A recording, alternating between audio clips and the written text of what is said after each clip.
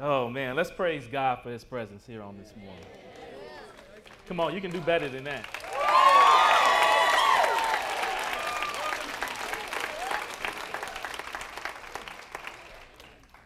I'm going to apologize right up front because I got a lot in me and I don't know what's coming out.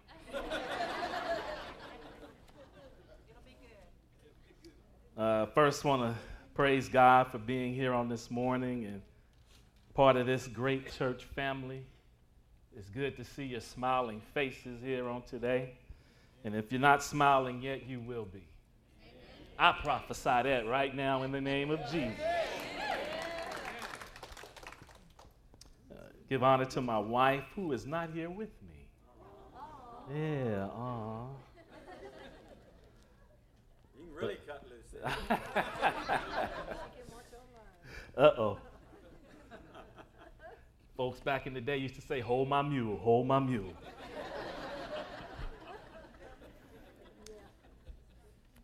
Okay, I'm kind of like caught up right now, so I need to kind of come down a little bit.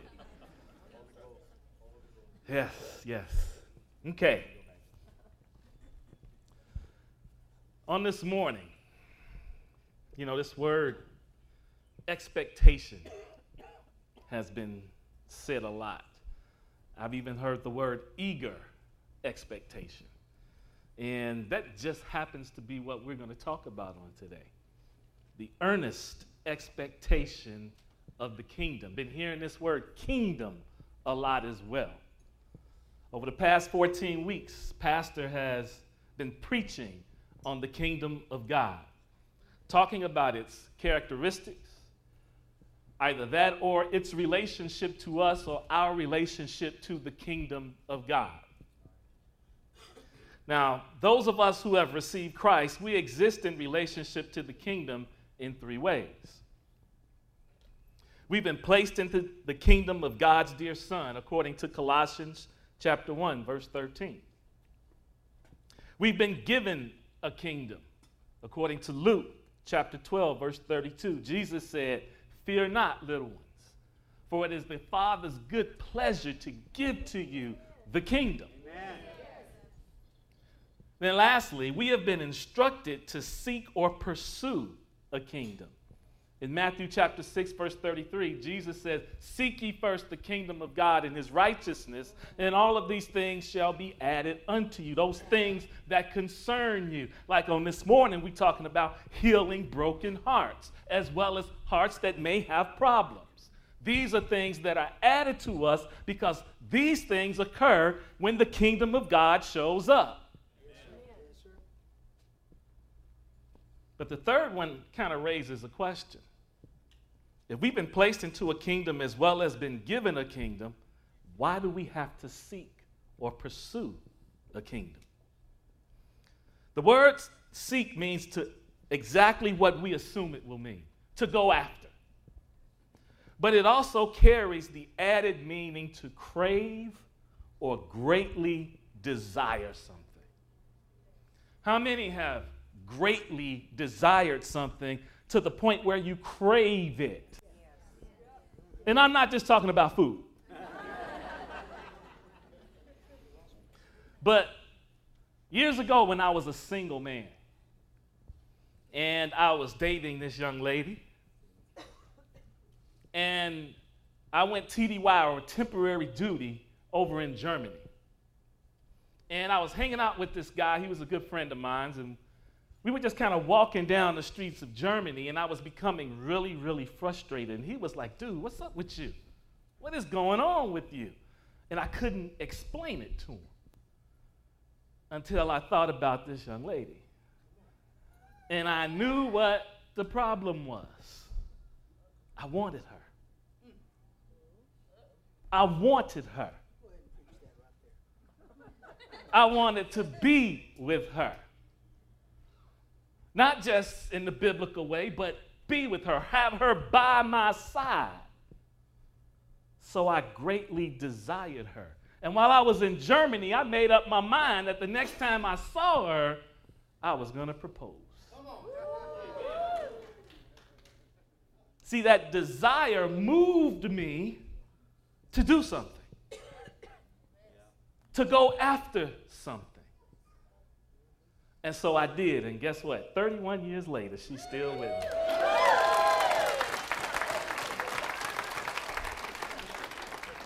See, as believers, we've been given a taste of the kingdom. But how many want the whole pie? That's what we want. We want the whole pie. So God expects us to go after the kingdom with our whole hearts, looking for the day when we will receive it in its fullness. Now, it's about to be football season, right? So imagine a high school football player plays for Central, and they have this great desire to play in the NFL. They're good enough to get a scholarship. Now, I know I'm going to bless some people with this, and I'm going to offend others. But the scholarship was to the University of Texas at Austin. Yeah. Longhorn. I hear some no's out there. Is there A&M fans in here? Red Raider fans in here? Oh, okay. Oh, I see you, Victor. Yeah, I know. Let me move on. This gentleman is so good that he gets drafted. Now, I should get everybody praising in here on this one. He gets drafted by the Dallas Cowboys. So he has fulfilled his dream of making it to the NFL. But he's not satisfied. Because he knows that once he gets to the NFL, he's just tasting his destination now. He wants to become an all-pro, and he wants to win Super Bowls. Well, guess what? When we come into the kingdom of God, we're just like that individual. We've just tasted. We're in, yes, and that's great. But there's so much more to come. There's so much more to come. And here is the thing. You need to have that desire, because that desire will drive you. It will govern how you live. It will lead you to make the right choices. Greatly desiring the kingdom of God. Go with me to Romans chapter 8. Romans chapter 8. We're going to read verses 18 through 25. But you guys have been around me long enough to know that ain't the only place we're going to go. This is just a jumping off point. Romans chapter 8, starting at verse 18, and I'm reading from the New King James Version. The Apostle Paul has written a letter to the church at Rome. He greatly desires to visit them, but he hasn't had the opportunity just yet. But he's heard about the work that God is doing there. And so he greatly desires to pass on what God has given him to them. So starting at verse 18, it says, "For I consider that the sufferings of this present time are not worthy to be compared with the glory which shall be revealed in us. For the earnest expectation of the creation eagerly waits for the revealing of the sons of God." That's you. That's me. "For the creation was subjected to futility, not willingly, but because of him who subjected it in hope. Because the creation itself also will be delivered from the bondage of corruption into the glorious liberty of the children of God. For we know that the whole creation groans and labors with birth pangs together until now. Not only that, but we also who have the first fruits of the Spirit, even we ourselves groan within ourselves, eagerly waiting for the adoption, the redemption of our bodies. For we were saved in this hope, but hope that is seen is not hope. For why does one still hope for what he sees? But if we hope for what we do not see, we eagerly wait for it with perseverance." We eagerly wait for it with perseverance. So this morning I want to talk about the earnest expectation of the kingdom. Now, before we get into this, it's kind of difficult for me to stand in one place.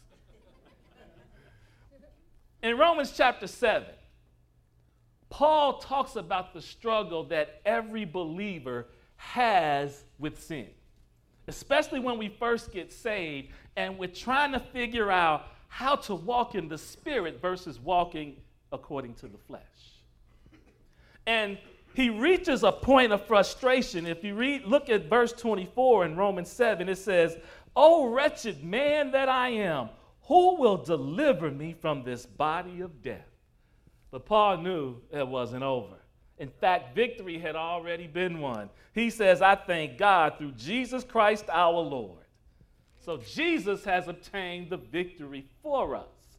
We're just learning how to walk in that victory. So then he goes into Romans chapter 8, and if you notice here in verse 1, it's kind of a continuation of verse 25. He says, "There is therefore now no condemnation to those who are in Christ Jesus, who do not walk according to the flesh, but according to the Spirit. For the law of the Spirit of life in Christ Jesus has made me free from the law of sin and death." So we're free. When we try to keep the law in our own power, in our own flesh, we fail miserably. How many know what I'm talking about? Sometimes things come to you and you try to resist and you end up falling into it. But that's because you're struggling in your own flesh. But the law of the Spirit of life in Christ Jesus has set us free. You owe the flesh nothing. You owe this world nothing. You belong to Jesus. So Paul then explains that because of what Jesus has accomplished, and because we've placed our faith in him, we've been set free from the law of sin and death. It wasn't that the law was bad. It's just that the law showed us how messed up we were. And the more we tried to keep it, the more we failed. But Jesus came, and because of him being raised from the dead, the law of the Spirit of life in Christ Jesus and the Spirit itself dwells in us, we can walk this life out freely. See, I don't know if you guys believe that. You can walk this life out freely because the Spirit of God enables you to do it. See, there's two sets of laws. There's the law that Moses received, and then there's the law of the Spirit. Now, it's not that the law that Moses received is done away with. It's just that by the Holy Spirit, he enables us to walk according to the law of God.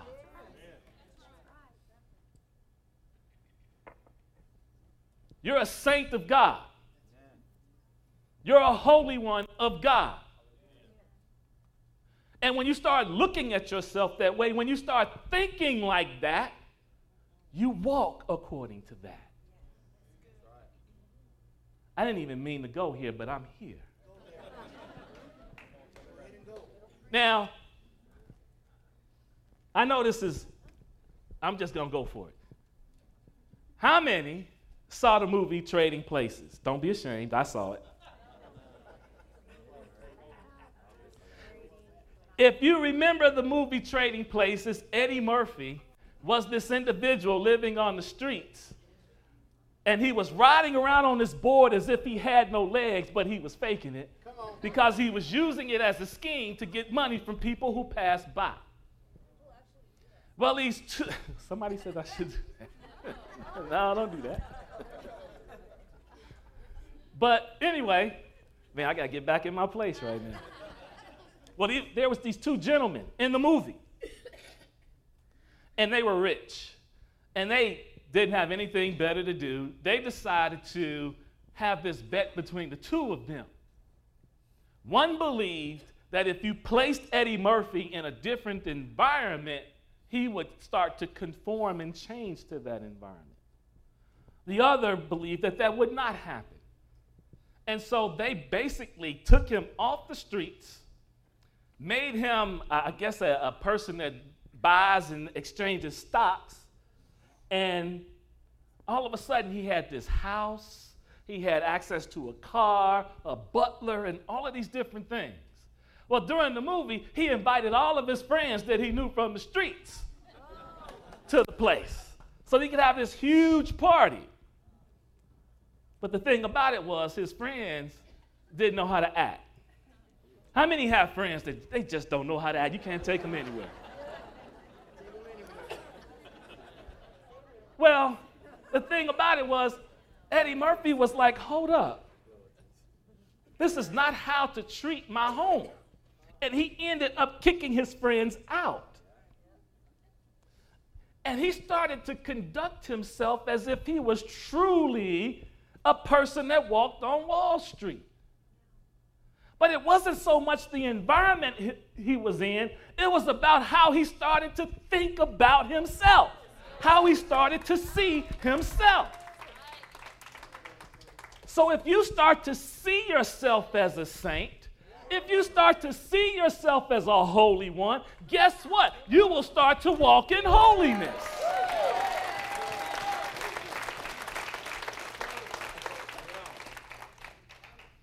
You will walk as if you are a child of God. That's why the Lord said, be ye holy, for I am holy.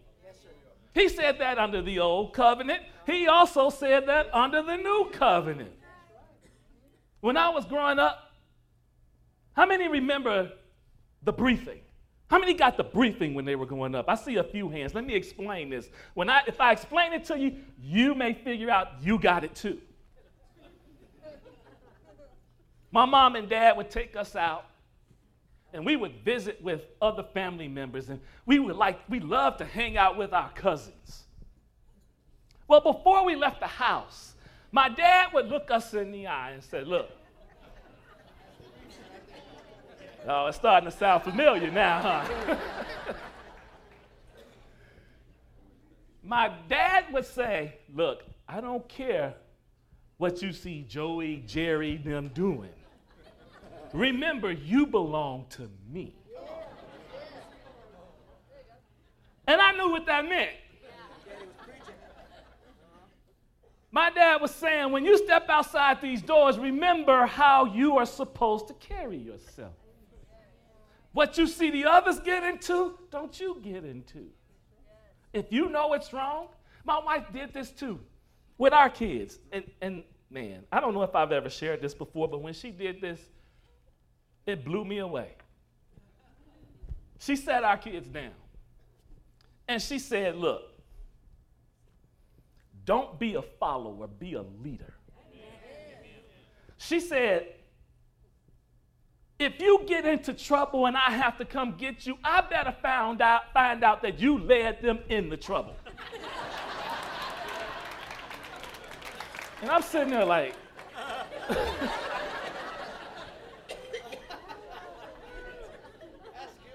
but after a while, I got it. Because she said, I don't have a problem if you as a leader are leading them into trouble, because then I can direct you in the right way. But if you're a follower, now that's where it becomes difficult, because you can be led astray in any way. And once you are convinced that this is the way to go, it's hard to break you from that. And I don't even know why I went there, but I went there. Let's keep going. In this passage of Scripture, Paul contrasts two ways of living: carnally minded, spiritually minded. But now that we're the sons of God and we have the Spirit of God, by whom we cry, Abba, Father, we can walk the way God would have us walk. But if you notice, let's look at verse 17 in this chapter.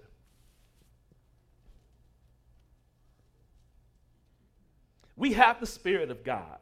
He bears witness with us that we are the children of God. And in verse 17, he says, and if children, then heirs.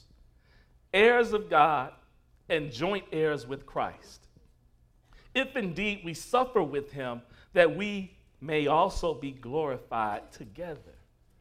So Paul is talking about all of this good stuff, that we're the sons of God, we're the children of God, we're heirs of God, we're joint heirs with God. But then he sneaks something in there, and he talks about suffering.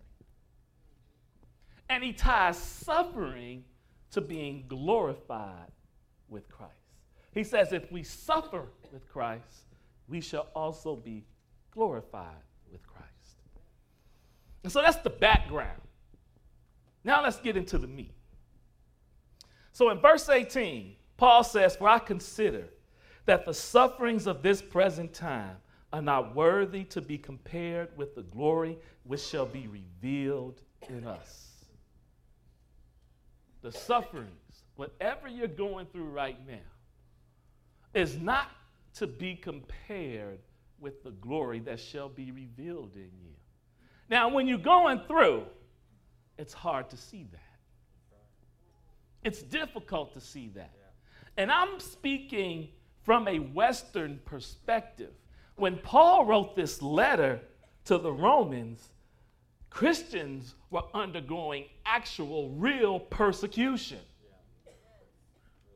If you go to different countries today, like North Korea or China, believers there, real believers, are undergoing great persecution. You can be thrown in jail for just lifting up the name of Jesus.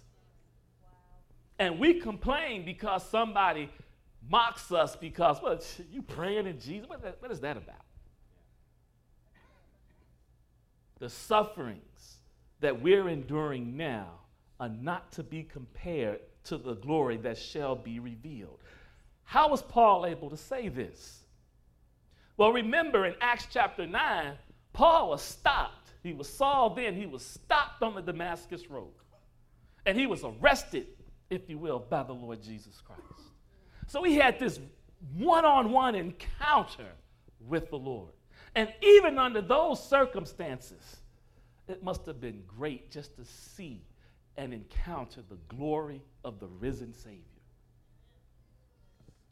In Galatians chapter 1, verses 11 and 12, Paul received the revelation of the good news from Jesus Christ himself. He said, "I did not receive this from man. I received this directly from the Lord." And then in 2 Corinthians chapter 12, verses 1 through 6, Paul talks about him being caught up into paradise. So he got a greater taste of what was to come than the average believer, what they actually get. So that's why he was able to say what he said, that the present sufferings that we endure today are not worthy to be compared to the glory, to what we shall see when we become like him. Now let's keep going. Verses 19 through 22. It says, "For the earnest expectation of the creation eagerly waits for the revealing of the sons of God. For the creation was subjected to futility, not willingly, but because of him who subjected it in hope. Because the creation itself also will be delivered from the bondage of corruption into the glorious liberty of the children of God. For we know that the whole creation groans and labors with birth pangs together until now." So here's where we see this earnest expectation. It says that actually means intense anticipation. Paul says the creation itself is eagerly, intensely anticipating the revelation of the sons of God. Let that sink in. The earth is waiting on you to become fully what God intended you to become. Now, how did that happen? Why is it that it even talks about in verse 22 groans and labors with birth pains. The earth is experiencing birth pains. Ladies, you know a little bit about that. You know a little bit about that. The earth, Jesus compared it to, or should I say, Paul compared it to the birth pains that a lady goes through. Now, think about this. Now, guys, we got to kind of rely on what the ladies tell us. How many have been through intense labor? Okay. But you have the child now, correct? Do you remember the labor that you went through? I hear some folks going like, now others are going, oh yeah, I remember it. But because of the children that you have now, let me put it this way, would you go through it again?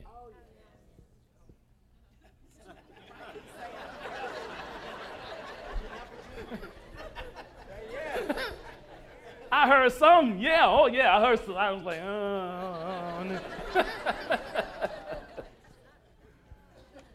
But here is the thing.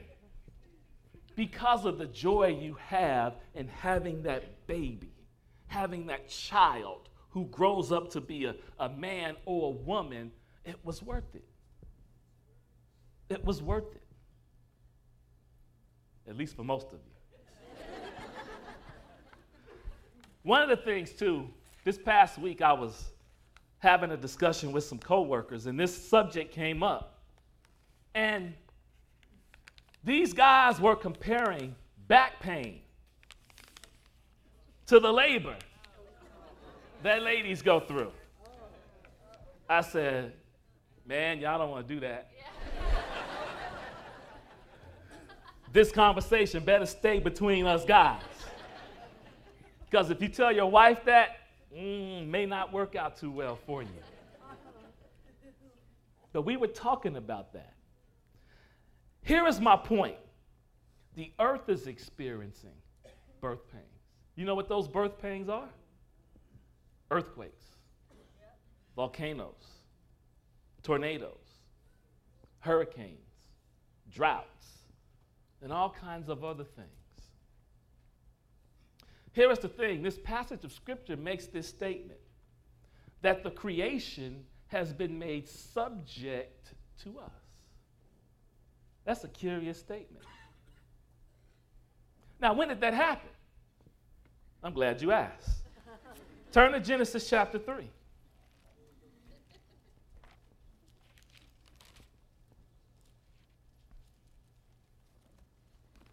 Now, we're very familiar with this passage of Scripture. We know this is when Adam and Eve are in the garden and the serpent shows up, makes them doubt what God has said to them, then flat out calls God a liar, causes them to eat from the tree, causing the fall not only of Adam and Eve, but of all of mankind. God comes looking for them in the garden. Now, he knows what's happened. But he's like, where are you at? And they're hiding. He said, why are you hiding? We were naked. Who told you were naked? Did you eat from that tree? Then the blame game starts. Adam blames Eve. Eve, she takes responsibility, but also brings the serpent into it. Anybody ever seen that cap that says, be a man, blame the wife? That's exactly what Adam did. And so God, after hearing this, of course, he pronounces judgment on the serpent, mixed with the promises. Genesis chapter 3, verse 15. Then he pronounces pain for mothers in labor, that it will greatly increase. After that, in verse 17, he gets to Adam. It says, then to Adam he said, because you have heeded the voice of your wife and have eaten from the tree of which I commanded you, saying, you shall not eat of it, cursed is the ground for your sake. In toil you shall eat of it. All the days of your life, both thorns and thistles it shall bring forth for you. And you shall eat the herb of the field. In the sweat of your face you shall eat bread till you return to the ground. For out of it you were taken, for dust you are, and to dust you shall return. And so creation, because of the fall of Adam and Eve, has been made subject to us. So the liberty of the creation is dependent on the liberty of the sons of God. Let me narrow that down. The liberty of the creation is dependent upon the liberty of you and I. That's why it's so important for us to learn to walk as the sons and daughters of God. If you study Scripture, you can see a pattern. When Israel is following God, the land is prospering. When Israel turns its back on God, the land begins to go down.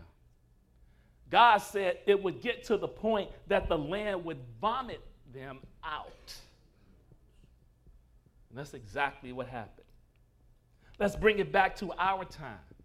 If you know anything about history in the Middle East, in the land of Israel, back in the 19th century, it was nothing but dust and dirt. Mark Twain visited it and said it was basically forsaken by God. Don't come here, it's worthless. But when the children of Israel started coming back to the land, all of a sudden the land began to prosper again. The land being subject to the children of God.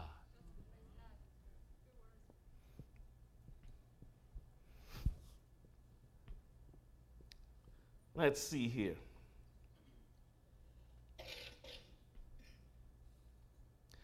When we come into the fullness of the kingdom, we will forget what we had to endure to get there.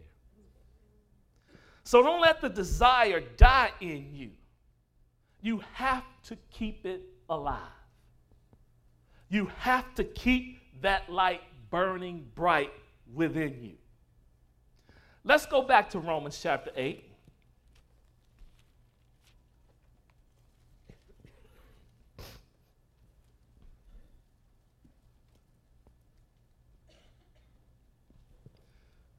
Verses 23 through 25.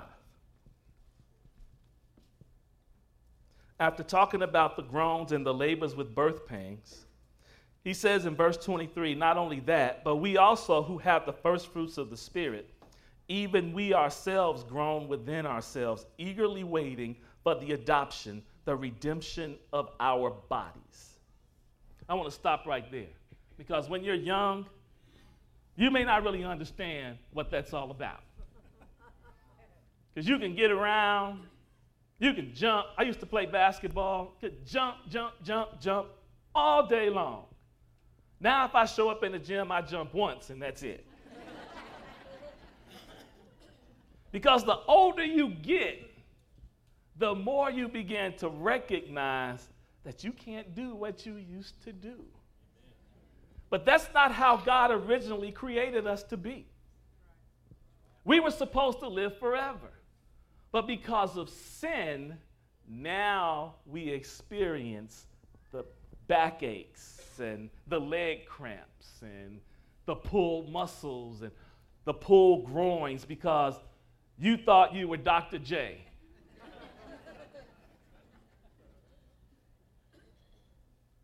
Here is the thing, though. It won't stay like this. It won't stay like this. We are saved. We're being saved. And according to this scripture, our bodies will be redeemed. Yeah, give God praise on that one.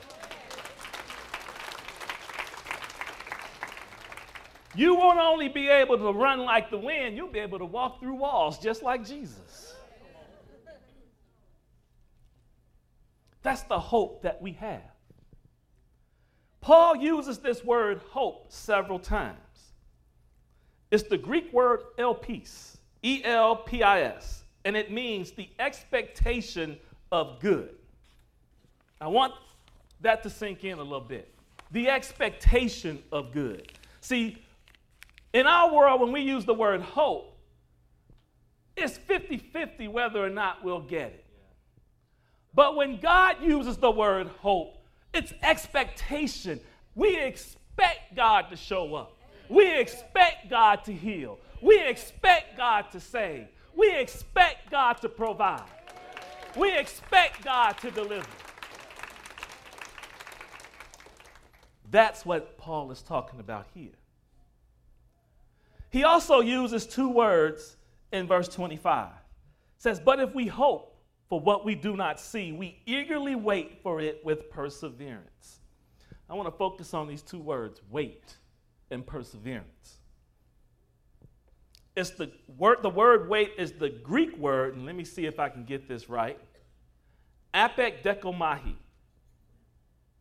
A-P-E-K-D-E-C-H-O-M-A-I. And it means to fully and expectantly look for. Perseverance is the Greek word hypomone. And it means steadfastness, constancy, endurance. The characteristic of a person who is not swerved from his deliberate purpose and his loyalty to faith and piety by even the greatest trials and suffering.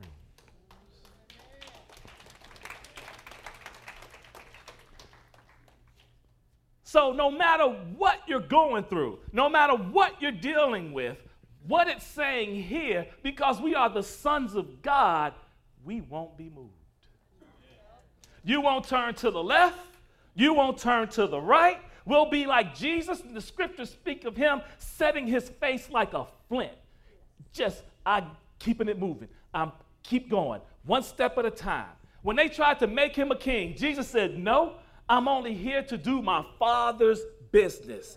We are here to do the business of the Father. And that desire for his kingdom needs to be deep on the inside. The scriptures talk about groaning. You ever desire something so much that you groan for it?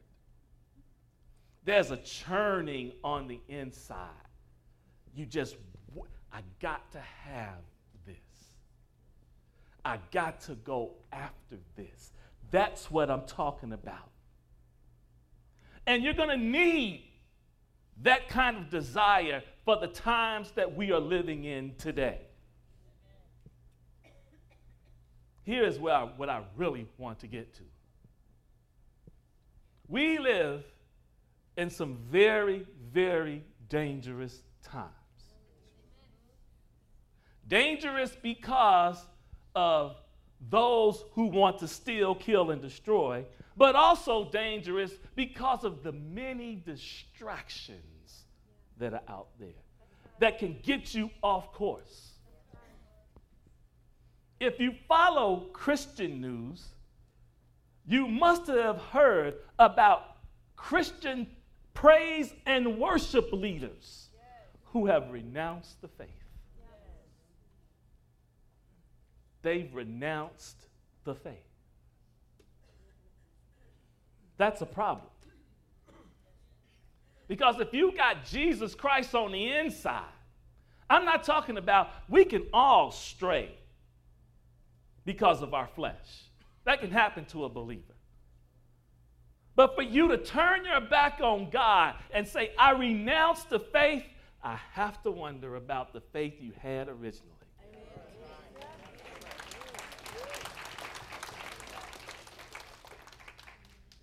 Because if you got this earnest desire for the kingdom of God, for his rule, his blessings, his healing, his deliverance, and all that it provides, It won't matter what's going on the outside. It won't matter what's going on around you. You know what part of the problem is? And I'm talking specifically here in the West. We get spoiled. Instead of aspiring for things in the kingdom, we set our hearts on things here in this world. Now, there's nothing wrong with earthly aspirations. Don't get me wrong. But that's not what you should set your heart on. Your heart should be set on the King of Kings and the Lord of Lords and receiving the kingdom that he brings. Because no matter what you aspire to and no matter what you accomplish in this world, one day you're going to die. And you can't take your job with you. You can't take your money with you. You can't take your spouse with you. You can't take your children with you. It's just going to be you. You can't even take this body with you. That's actually a good thing.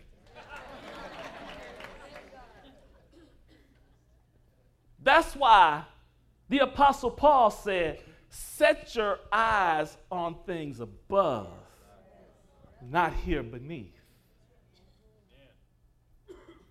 Some of us, and I have to lay the feet at the pulpit, too many of us have made the kingdom of God about getting things in this life.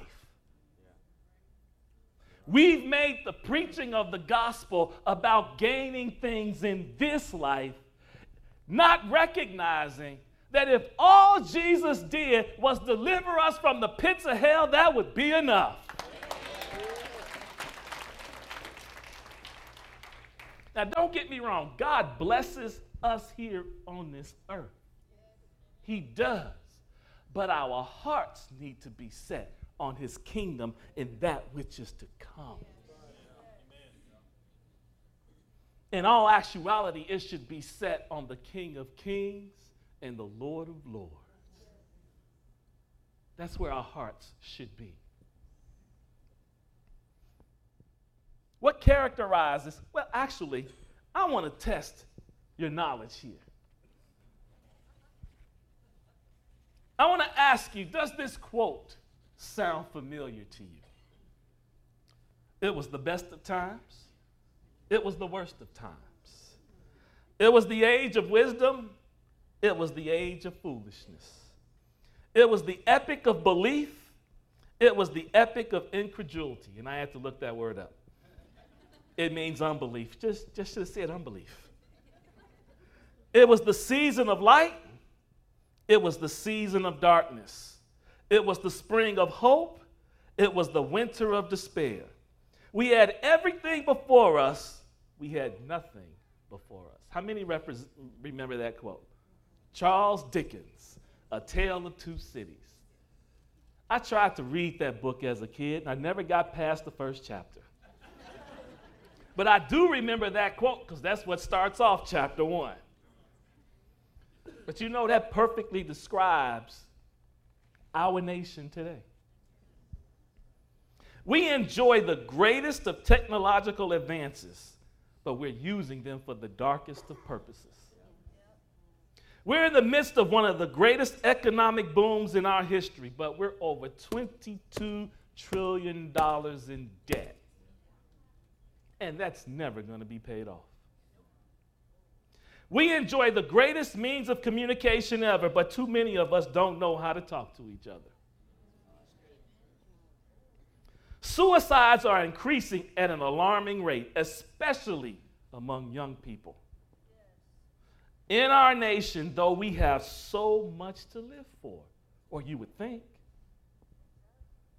Mass shootings are becoming all too commonplace. We are no longer moved by the murder rates in cities like Baltimore or Chicago. That one hits home. What happened yesterday in Odessa, Midland, I just wept. I'm not going to lie. I cried. But then I think about what happens every weekend in Chicago where I grew up, and we're not even moved by it. 10 people dead, 30 people shot. You hear statistics like that all the time coming out of cities like Baltimore and Chicago. Our politics are at a boiling point, and the temperature is continuing to go up. It's not going to get better, it's only going to get worse.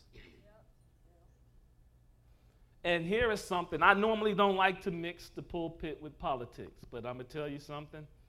I think those days are over. Because the politics is leaking into the pulpit.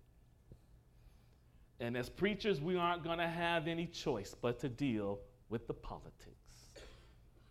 Because the day is coming where they want to tell pastor, what to preach from the pulpit. That day is coming. It's already in certain parts of the West right now, like in Canada. It's coming. But see, here is the thing.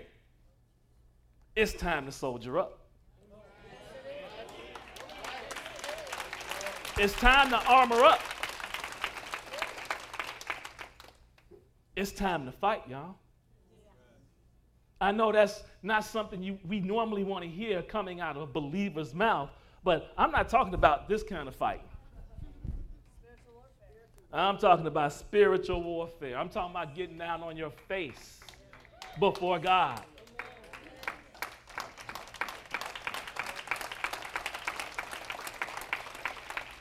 I'm talking about proclaiming the promises of God over your life. I'm talking about being willing to suffer for the cause of the King and his kingdom. I have a question. Are you willing to lay your life down? Are you willing to lay your life down? So you got to be careful how you answer that question. Because if you aren't willing to surrender your life to Christ now,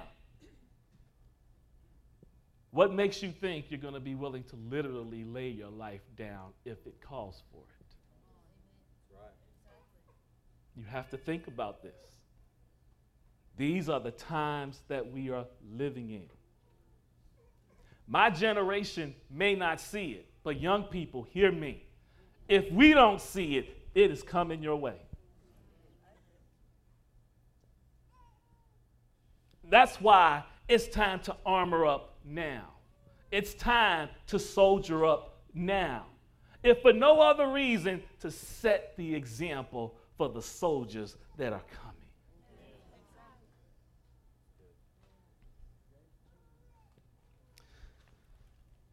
There are some things we have to avoid if we are to fulfill our call.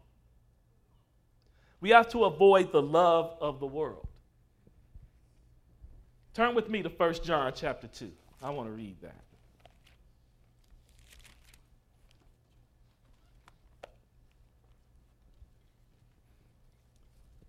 First John chapter 2, starting at verse 15.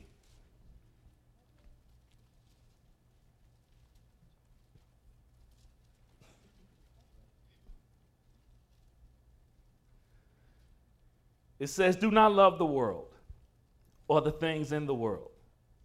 If anyone loves the world, the love of the Father is not in him. For all that is in the world, the lust of the flesh, the lust of the eyes, and the pride of life, is not of the Father, but it is of the world. And the world is passing away, and the lust of it. But he who does the will of God abides forever. You remain forever. And guess what? Your works will follow you. Secondly, we have to avoid deception. Turn with me to Matthew 24.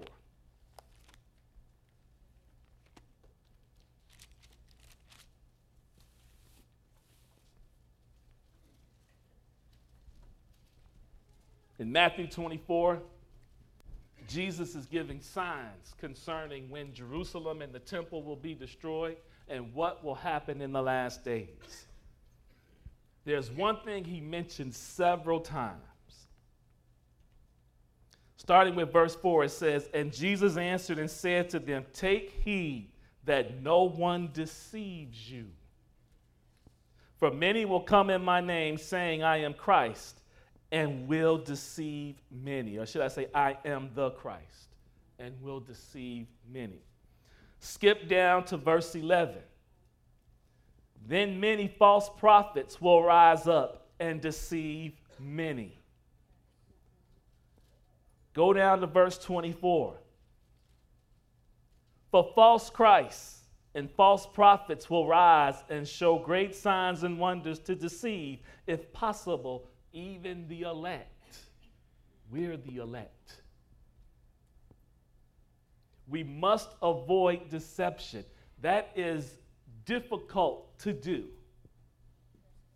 How many people use Facebook, Instagram? If you use any of these things, you get all kind of deception all the time. And the bad part about it is some of it comes from other believers. Spreading stuff that they ought not spread. We had a friend that says, not everything that comes to your mind should come out of your mouth. Not everything you receive from Facebook should you pass on to other people. Amen.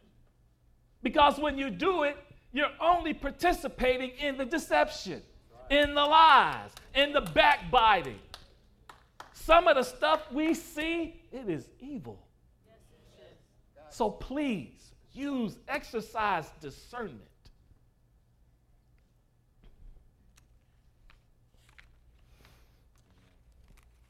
Go with me to 2 Timothy chapter 3.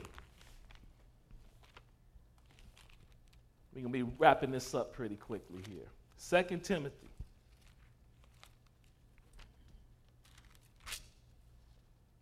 But I want you to know I follow Pastor's example, so if I'm up here a little bit longer.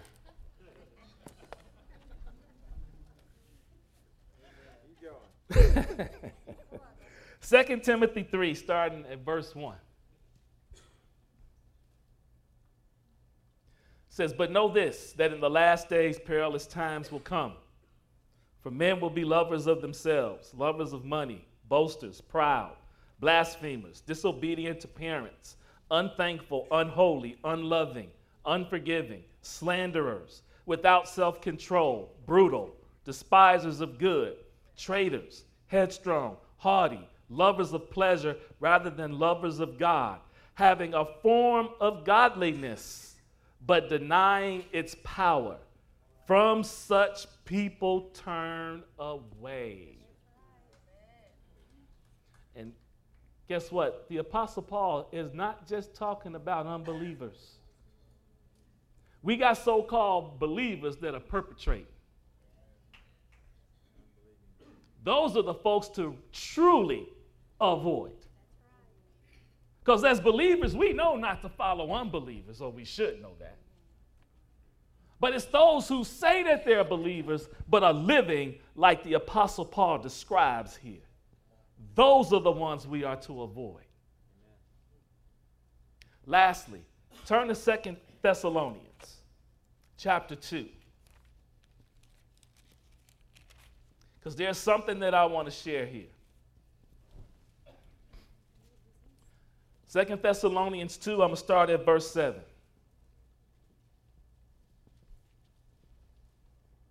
And I'm going to read down to verse 12.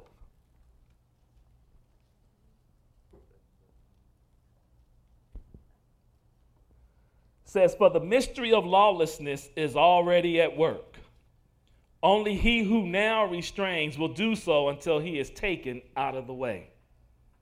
And when the lawless one will be revealed, whom the Lord will consume with the breath of his mouth and destroy with the brightness of his coming, the coming of the lawless one is according to the working of Satan, with all power, signs, and lying wonders, and with all unrighteous deception among those who perish, because they did not receive the love of the truth, that they might be saved.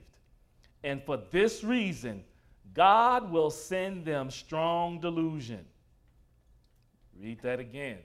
God will send them strong delusion, that they should believe the lie, that they all may be condemned who did not believe the truth, but had pleasure in unrighteousness. The battle that we are in is for the truth. This is the fight of the age. It is for the truth. Please believe me when I tell you that is what this is ultimately about. Will you believe the word of the living God, or will you believe man? Will you believe Satan? Will you believe your circumstances? Will you follow how you feel? That's the one that gets us in trouble all the time, following how we feel. But you know, your feelings change, but the word of God remains the same. Don't be led by how you feel. Don't be led by what you see. Be led by the Spirit of God and His Word. Amen. You must become skilled at that in these times. Right. Hear my heart. There is so much going on right now. Parents, learn to navigate this and then teach it to your children. Because souls are at stake. The kingdom is at stake here. This all goes back to keeping that desire, that earnest expectation alive in your heart and in your belly, your gut. Keeping it alive. You must work to keep it alive. First Lady, one of the things that she mentions all the time, because this can still it, is busyness. Being too busy. That's a trick of the enemy. He wants us to be so busy that we forget to pray. We forget to get into the Word. We forget to pray with our children, with our spouses. We forget these things. And when we forget those things, guess what else you're forgetting? You're forgetting who you are and who you belong to. Stand to your feet.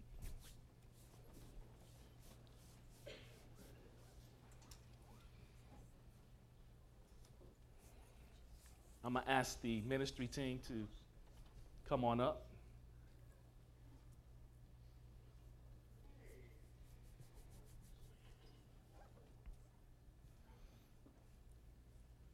Every head bowed, every eye closed.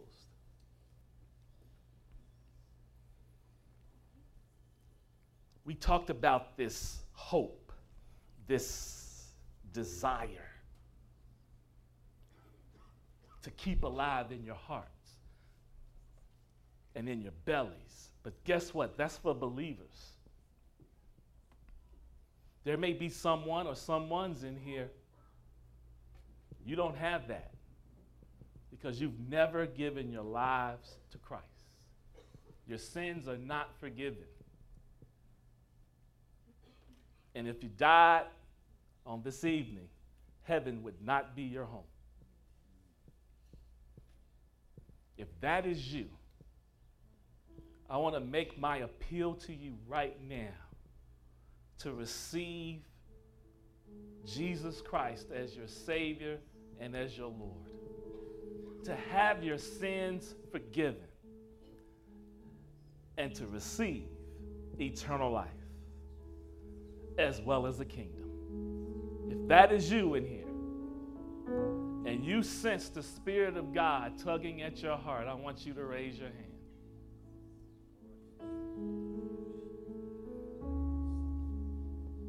a few hands. But what I want you to do right now is I want you to come forward. There are people here at the front who will pray with you and who will lead you to the King of Kings and the Lord of Lords. Don't be ashamed. Come forward.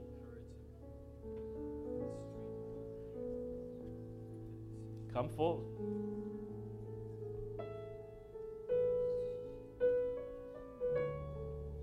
Thank you, Lord.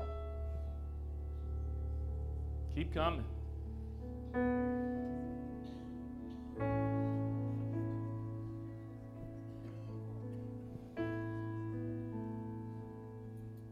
Are there any more? Praise God. Now, if you once had that desire to go after God with all you've got, but it's kind of died down, the flame is going out, but you want to stir it up again, but you want to pray with someone to get that fire back in your belly. If that is you, I want to encourage you to come forward right now. There are people here who will pray with you.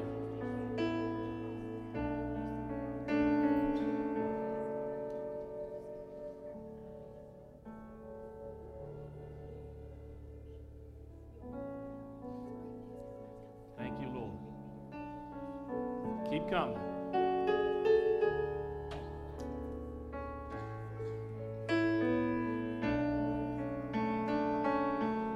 I may need some more people up front.